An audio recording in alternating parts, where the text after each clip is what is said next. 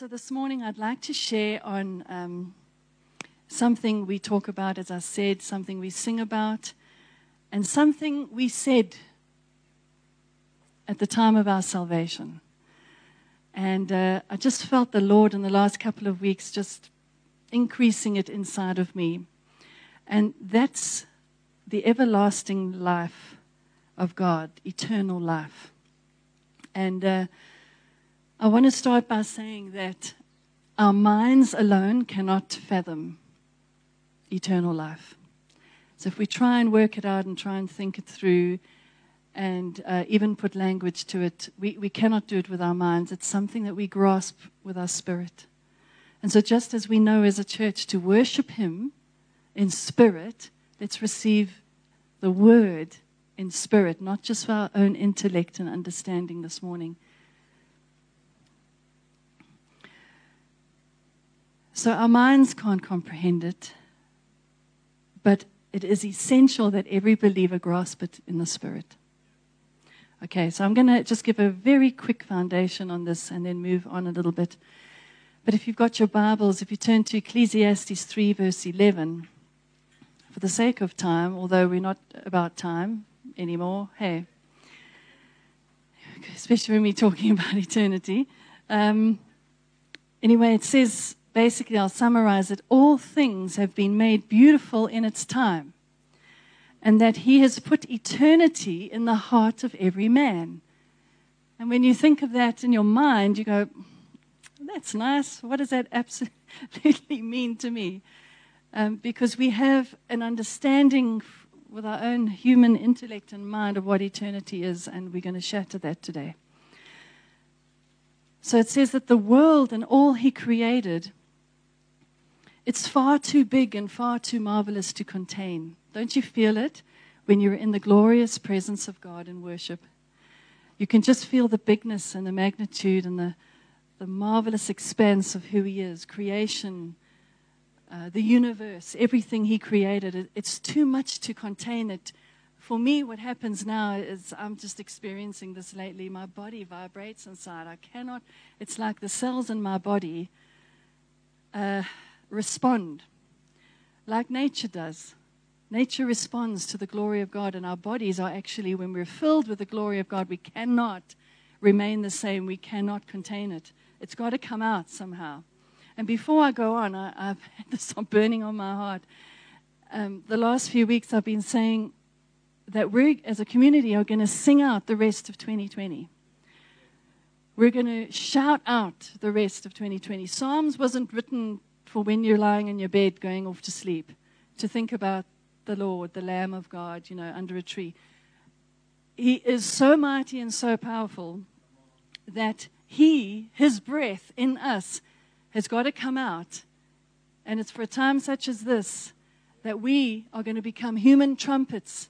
We read about the trumpets in Psalms. We read about the trumpets in Revelations. You and I are the human trumpet. You and I are the human trumpet that is going to sound in these days. And you know what? It's going to bring back the return of the Lord. It's going to usher in the return of our Lord and Savior. And if we have to die in this earthly realm before He comes, usher yourself into the glory with the sound and breath of God. So we're going to practice that. We're going to get out of our comfort zones, and we're not going to live convenient lives anymore. We're going to put our foot forward and be front-footed in that. Well, I am, and I know you're going to come with me. So we can't fathom this bigness. And then what He says about this eternity is that He knew us before we were in our mother's womb. And His plan for us is also, He knew us in our mother's womb beforehand. And then His plan for us is to rule and reign with Him after life, the life we know. So that is the everlasting way that He has for every single one of us. From, He died on the cross. He was crucified. It's like He took care of the sin of the world. And then He said, and here's your future. He's the Ancient of Days. He went right back into time and took each and every one of us out of that. So whatever you have done in your life, yesterday, 30 minutes ago, It's been dealt with. It's been dealt with. We're free. We don't have to look back anymore because He's the Ancient of Days. He's taken care of that. And He's drawing us and pulling us into a future with Him where we rule and reign with Him. This is the everlasting way that we live in. And in John 3:16, we could all recite that. It says, "For God so loved the world that He gave His only Son." He so loved. Everything He is doing right now is because He loves us. Everything He's done, because He loved us. Everything He's doing now is because He loves us. So He gave us His only Son, that whosoever believes in Him should not perish or die, but have everlasting, eternal life. So the reason He came is what? Is to give us eternal life. Okay, stay with me. So avoiding hell is not the goal of salvation. Avoiding hell is not the goal of salvation. Now, I'm saying these things and you go, yeah, I know that. Yeah, I know. We're fullness of life. Where is it? Are you experiencing it? Are you living in the fullness of life? So avoiding hell is not the goal of salvation. But you know what? If it was just that, it's worth preaching. It's worth preaching about if it was just that. But it's not. It's more. So John 17, verse 3, and says, "And this is eternal life, that we might know Him, the only true God, Jesus Christ, who was sent."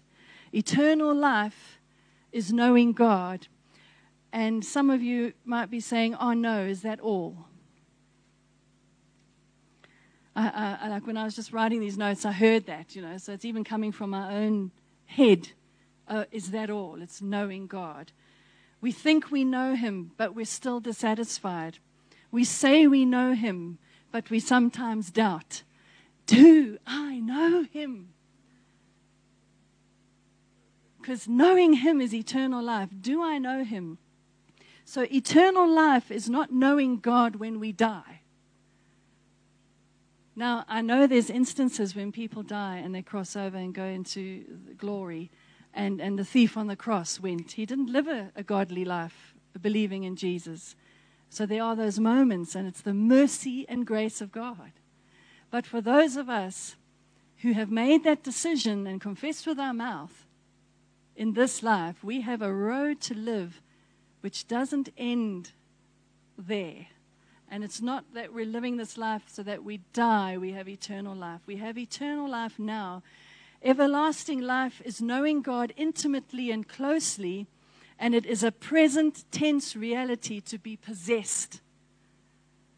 Eternal life is a reality to be possessed now. So that is the foundation of eternal life. Now you know that eternal life is knowing God. So in our desire to know God, why do we have those moments when it's difficult to stay close? Why does our language change? How many have said this? I've said it before. I'm just not in a good place with God, so I can't really come to that. Or so-and-so is in such a strong place, I wish I was like her. How many of you have said that, or him? So there seems to be like a perpetual cycle of like a wishy-washiness that He's washing out of His bride. He's washing it out. It's no more wishy, it's just washy. He's washing it out. It's like we're so in and out or up and down, and it's a perpetual cycle that we live in. And He is coming because He loves us so much, He can't leave us the same. And those things are changing in us. And it's like I feel that what He's doing now, and it's not a harsh thing I'm saying now because it is out of love, but He's not tolerating it anymore in His bride. Every one of you, the bride of Christ, you're feeling at this moment the winnowing fork of the Spirit in your own life. I am. It's like when my default is no longer, wow, it's right before my eyes now, and I go, I can't think like that, like I always do. I can't do that anymore. I can't watch that anymore. Because if he can't tolerate it anymore, then I shouldn't. And this is not law. I love the grace of God, but that winnowing fork of the Spirit at a time such as this is moving in between and over us and through us to make the change. So, as he's doing that, the question is he Lord or is he not? Now, we said those words once upon a time. I receive you as Lord and Savior. And that's the most beautiful prayer you could ever pray. But the Spirit of God is saying, Lordship, Lordship, Lordship. Let's make the change. Let's make the alterations and adjustments. The Lordship of Christ in my life cannot be absent from my love for Him. I can't just stay and remain that I love God and I'm following Him if I don't have Him as Lord. Lordship cannot be absent from my loving Him. Okay?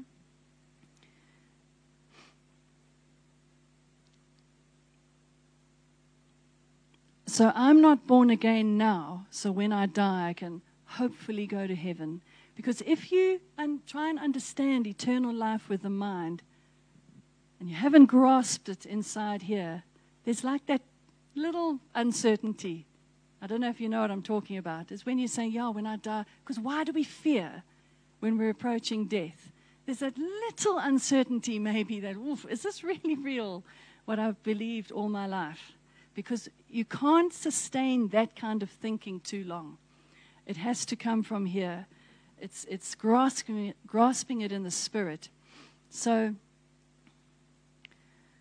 I'm born again now so that now I can live under His Lordship with His authority. I'm now living in Him. I'm living to Him and for Him. And it's no longer I live, but Christ that lives in me. So we cannot know Him or have an understanding of eternal life in us without handing over ownership. Ownership every day. You know, you can say it once, but boy, you're challenged with it the next day on every single thing in your life.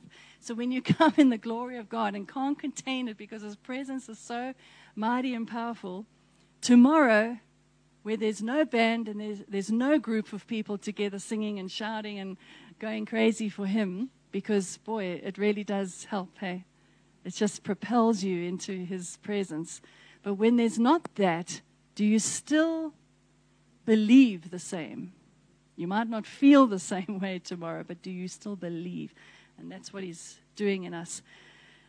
So it's impossible to have a real relationship if you haven't given your all. So giving ownership over to God, allowing Him to be Lord, is giving Him your all. We can't have covenant with God. What is covenant with God? That intimate, close, knowing relationship with God. We can't have that while having a relationship with the world. That is so basic, 101, ABC. But if I'm feeling it, then Holy Spirit's saying, Jane, there's some stuff where you are loving a little bit of the world. And if I'm feeling it, I know you're feeling it too. And I can't move on with one foot there. God is not tolerating it anymore. I can't live, I'm just going to give you an example. I can't live having a husband and then another lover. Okay, just think of it in the context of marriage. I can't be married to Grant, my husband, who I have covenant with, and then have another lover. Okay? If I try, have the two going, I end up maintaining a relationship with the one that I made covenant with. If I try and have two going, I end up only maintaining something with the one that I made covenant with.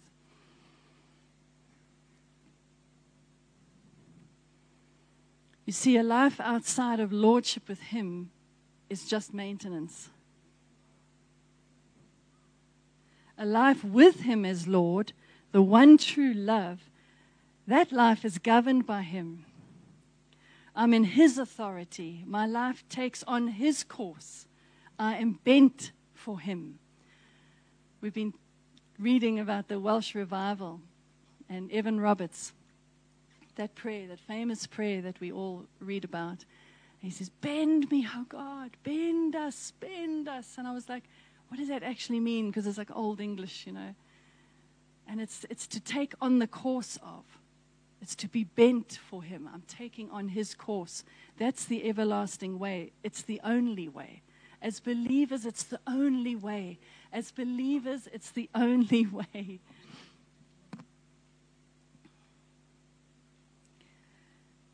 I've been reading through the Gospels and just doing a little bit of a study there. And the Gospel of Matthew is first for a reason. I love this. Because Matthew's perspective and account of Jesus in the Gospel, the way he saw Jesus and the way he saw the same events that the others were documenting and writing about, he saw it. His perspective was different than the others. He saw Jesus as royalty. He saw Him as Lord. And if you go into Matthew, you can see all of that. The scriptures that he writes there and documents, it's all about the lordship and the authority of Christ in a believer's life. And in that authority, we go into all the world. It's a little different in every single gospel. It's quite fascinating. And so it's not by chance that the events that Matthew accounted for came first, because what has to happen is first we need to make Him Lord before we see Him as that and love Him as that. And He has to be Lord. So I love that. I love that. So without lordship, we are tossed around by every wind. So just think about that. If you find yourself, wow, I'm listening to that. I'm watching YouTube on that. I'm listening to that prophet. I'm listening to that new revelation. And all you do is search through YouTube and scroll at different people's revelations. Okay, it's all beautiful. It's all good. But without Him being Lord, you're going to be tossed around. You're not going to have your own conviction, your own revelation and understanding, and your own relationship with God, okay? So lordship is the key. Shall we read Galatians 2:20? I love that.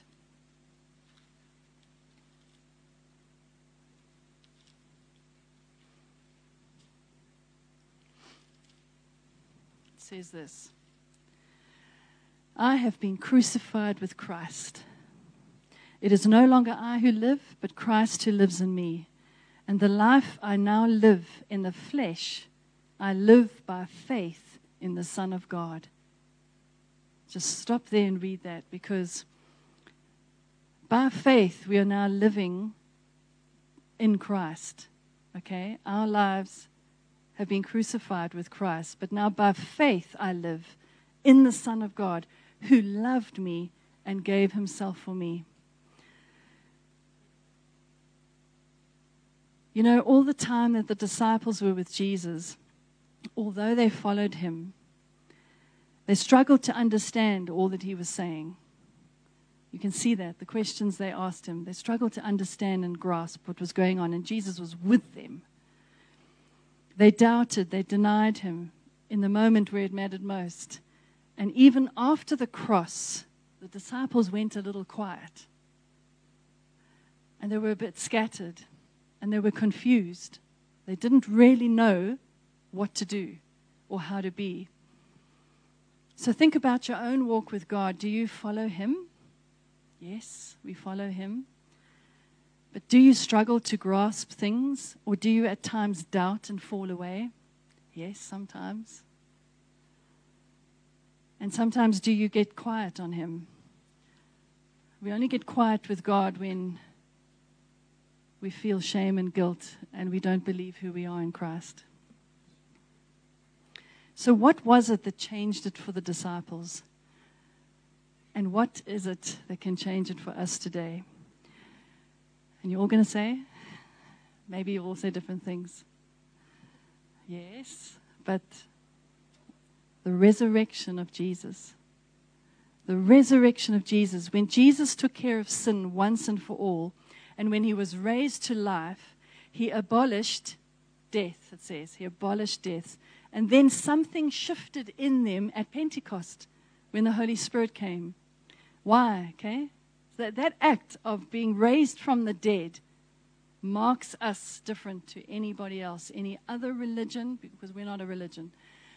But it is the very essence, the most essential thing for us to believe in the resurrection of Jesus Christ, because he abolished death. If he abolished death, we have everlasting life. Okay? So the same Spirit that was released over them all and in them all at Pentecost, the same Spirit that raised Jesus from the grave, now lived in them and now lives in you and me. The same resurrected Spirit of God now lives in you and me. And so eternal life was given for us to possess now. Now they were able to fulfill the Great Commission going into all the world. And what was that Great Commission saying? Go into all the world. What does it say? Say it with me. Preach the gospel. Cleanse the, hey? Heal the sick. Cast out demons. Okay? Raise the dead. Okay? Why could they do that now? Remember, they were quiet and they were a little confused and they were scattered. They didn't know what to do. But when he was risen, when he was raised to life and the Holy Spirit came upon them, they were raised to life. Okay? They were raised to life. And when you and I make the resurrected, only true God Lord of our lives in every way, we will live with eternity in our hearts, with his authority, with his strength, and his life. Let's read Romans 14.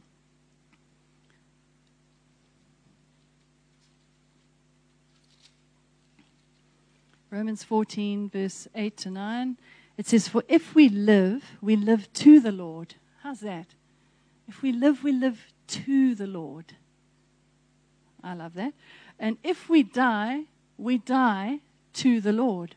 So then, whether we live or whether we die, we are the Lord's. Whether we live, his lordship is ours. Whether we die, his lordship is ours. For to this end Christ died and lived again. There it is. He died and he lived again, that he might be Lord both of the dead and of the living. So why do we fear anything? Why do we fear coronavirus? Why do we fear every infirmity and sickness and disease? Why do we fear death? I felt today, if we can grasp the reality of the resurrected, risen power of Jesus, it can abolish death even in our thinking, even in our thought life. It abolishes it. And we can live free now. We can live free and in that everlasting way. I mean, how long is eternity? Who knows? We don't know. How long is it? It's just a joy to know that we can run through this life, past this life, into the next, living for him, free, knowing who he is, knowing what heaven's about, because if you know him, you know what heaven's like. Because that's our home. So I looked up the word lordship in the dictionary, but not for what it means, because we know what it means, but I looked up the opposites, the antonym. I like English. It says the dictionary describes these words as being the opposite of lordship. And guess what it is? Powerlessness, weakness.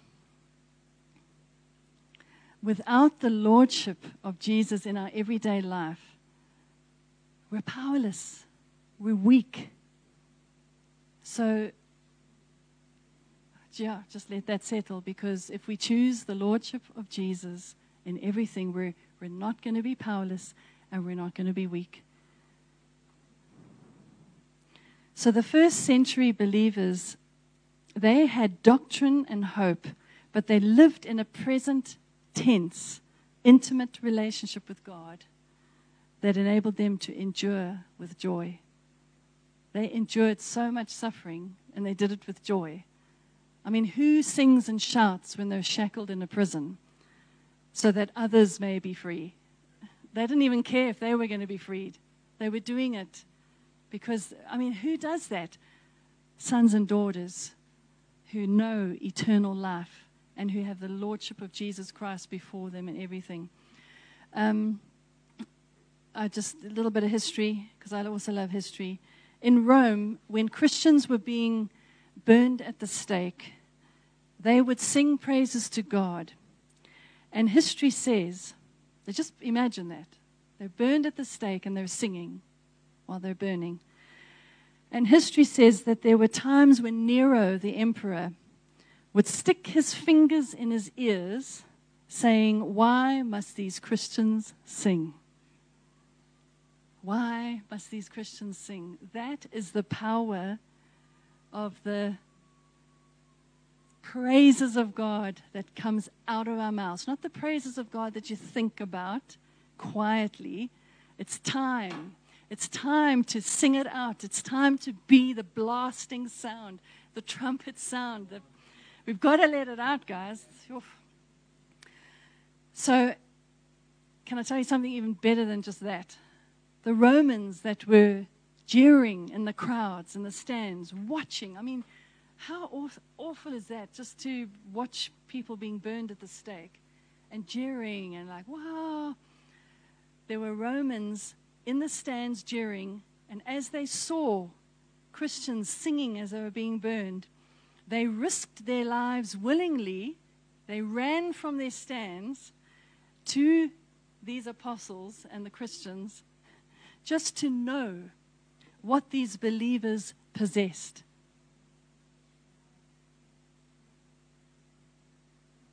So the life that those believers were living was very contagious.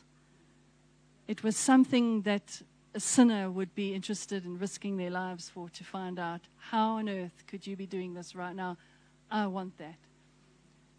So ask yourself this question: is your walk with God like that? Are there people that are envious of your walk with God? Not a heavy. It's just, it spurs me on to go, oh, Lord, imagine the way you love God, the way you worship Him, the way you share Him with others. Is it contagious? Are people watching you? If not, is He Lord? So I'm coming to an end here.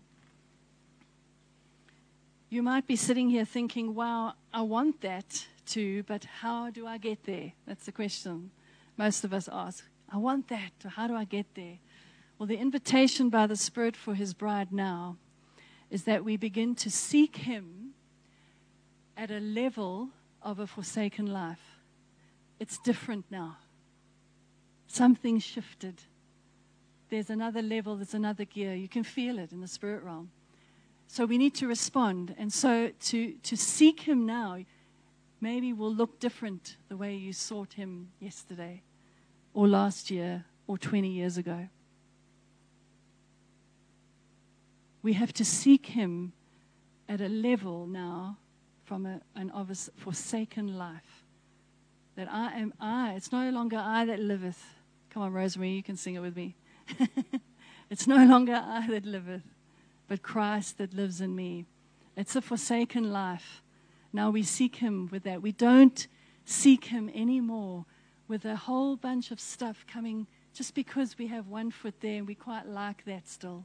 We can't take it into this move of God. We can't do it. He will wait for us. And we'll go through another waiting game and another circle and cycle and whatever you want to do. It's the time is now, and He wants us to respond. I'm still, as I say, I just see Him waving. He's doing a new thing.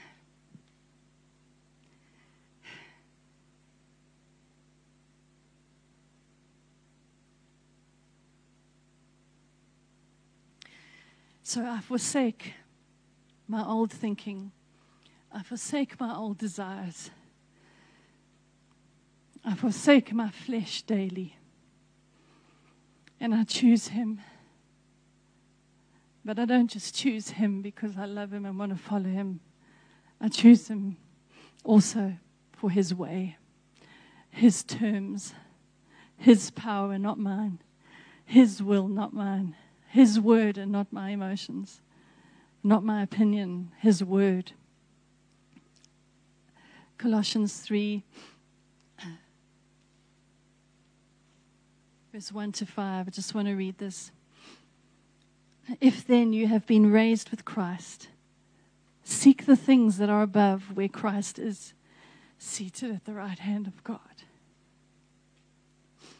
Set your minds on things that are above, not on things that are on earth. It just has more meaning, a new meaning today, guys. Because He's doing a new thing. Everything is new. For you have died, and your life is hidden with Christ in God. And when Christ, who is your life, appears, then you also will appear with Him in glory.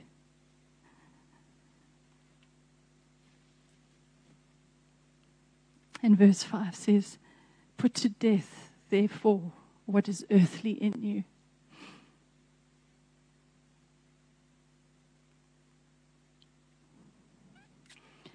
And then it goes on to say sexual immorality, impurity, passion, evil desire, and covetousness, which is idolatry. You see, if we're carrying those things around, guys, if we're still tolerating those things and we're carrying, it's idolatry and He's not Lord. We can't have both. He's a jealous God. He wants to be the only true God. He wants to be your one true love. And our hunger for Him in this moment must supersede our need for a comfortable, convenient life. Our hunger must supersede it. And you know what I'm telling you now? A comfortable, convenient life is boring.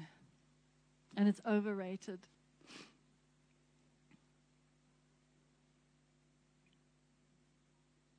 It is. And life in Him is adventurous. It's exciting and it's powerful. So let's steward our hearts. Let's make Him truly Lord as we live to know Him and to have eternity in our hearts.